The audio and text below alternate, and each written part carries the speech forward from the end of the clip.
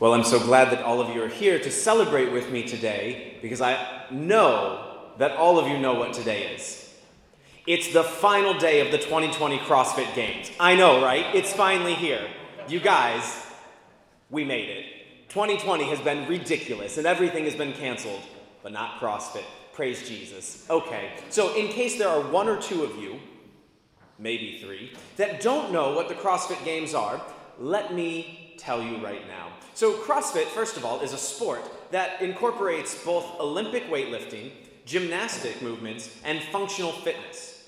And the CrossFit Games are where the absolute best athletes from around the world compete to see who is the fittest in existence for that year.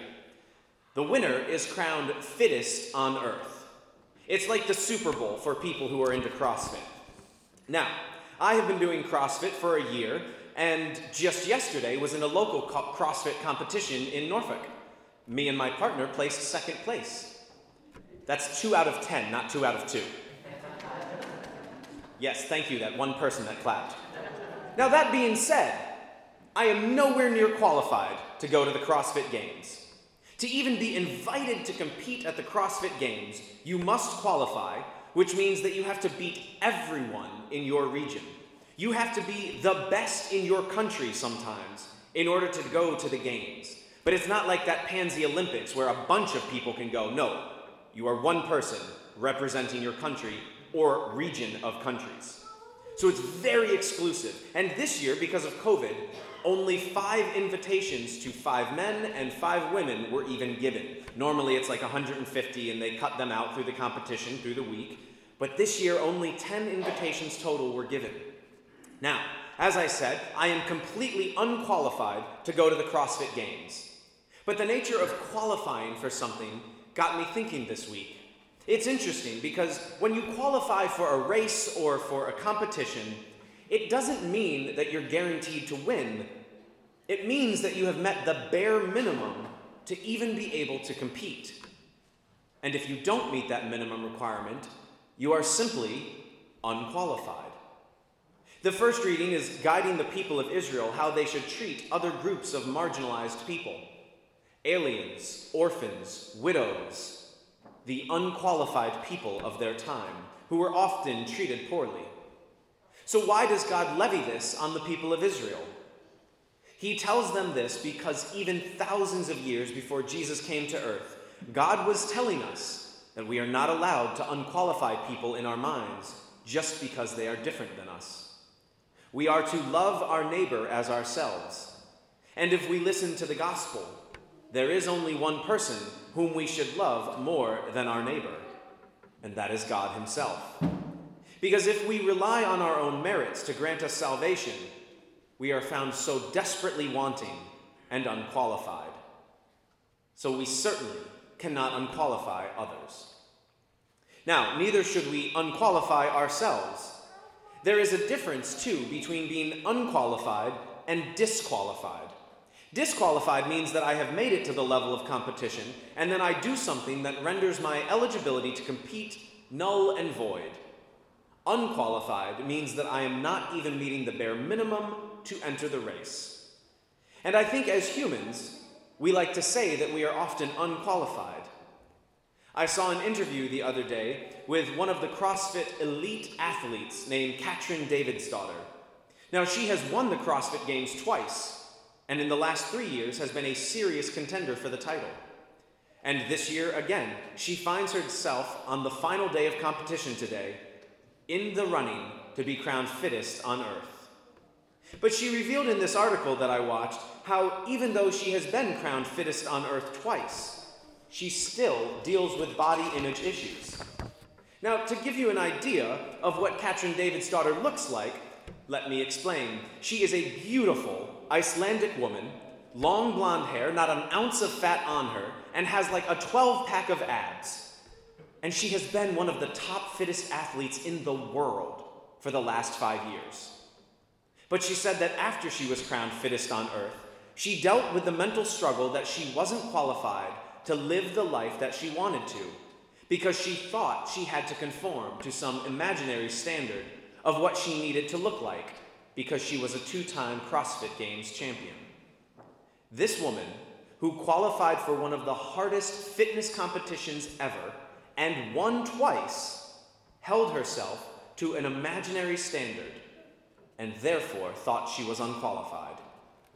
I wish I could say that she is the only one that deals with this, but isn't it the case that often we find ourselves facing reoccurring sin or tough circumstances, sometimes of our own making? We look at the Christian standard and we come up with imaginary requirements for ourselves. And when we don't meet those imaginary standards, we tell ourselves that we are simply unqualified to be a Christian. It's like if I were to look at the CrossFit Games athletes and say, well, I can't compete on their level, so I might as well not even try to compete on my own level. When I hold my life up to the gospel, I find such a stark contrast sometimes from the way that I am living and the way that I should be living, that I can often get discouraged and say, I'm unqualified to even be a Christian. So we turn and we ask the question, am I qualified to be a Christian? Again, being qualified doesn't mean that we are going to succeed. It means that we have met the bare minimum requirement to even compete. But we can ask this of ourselves in a different way too. We can ask, what in my life qualifies me to be a Christian? Because I think we certainly have standards by which we judge ourselves and judge others. Often imaginary standards placed on our shoulders by ourselves, and we say that we or others are unqualified to be recipients of God's mercy and His grace. So what is it in our lives that qualifies us to be Christians? It is by virtue of our entrance into the church by our baptism that every single one of us is qualified by God's goodness to be Christians. For most of us, baptism was received shortly after birth. For others, it was a conscious decision made as a young person or an adult. But no matter if we received baptism a few moments after birth, or if we only receive it a few moments before death, by virtue of our baptism alone, we are all qualified to be Christians.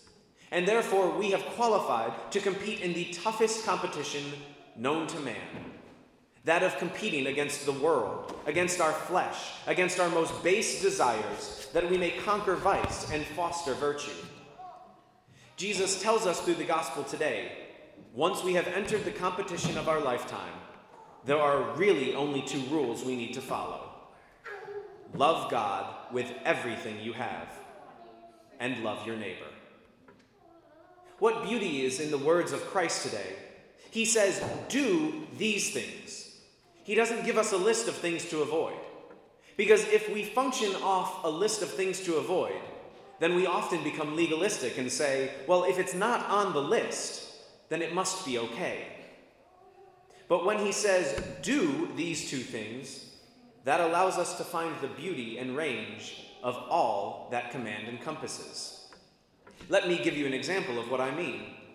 St. Francis of Assisi and St. Dominic, two very different men with two very different callings. They lived at the same time. They heard the same gospel. They were baptized into the same Catholic Church. And both encompassed the two greatest commandments of love of God and love of neighbor that we hear about today. And yet they served in two completely different ways. Francis served the poor through a life of poverty. Dominic through learning and study and combating heresy. Both became great saints of the church. A second example, Saints Thomas More and St. Louis Martin. Both were married men who had children. Thomas More was a lawyer and a statesman. St. Louis wanted to become a monk, but he was dismissed after he had troubles studying Latin, and so he became a watchmaker. Both men heard the same gospel. Both men were baptized in the same Catholic Church. Both men heard the same command to love God and love their neighbor. Thomas More loved his neighbor by not allowing the King of England to do whatever he wanted and trash the sanctity of marriage. And because of this, he was a martyr. St. Louis loved humanity by having children and raising them in the faith. And because of him and his wife's example, the world has been blessed to have St. Therese, the Little Flower. or St. Therese Martin.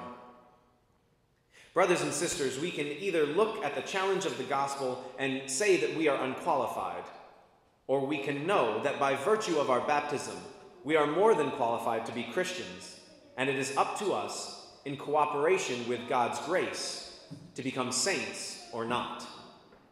Now, I will probably never qualify for the CrossFit Games, and that's okay, because I am already qualified for the greatest reward I could ever hope for by the simple fact that I am baptized.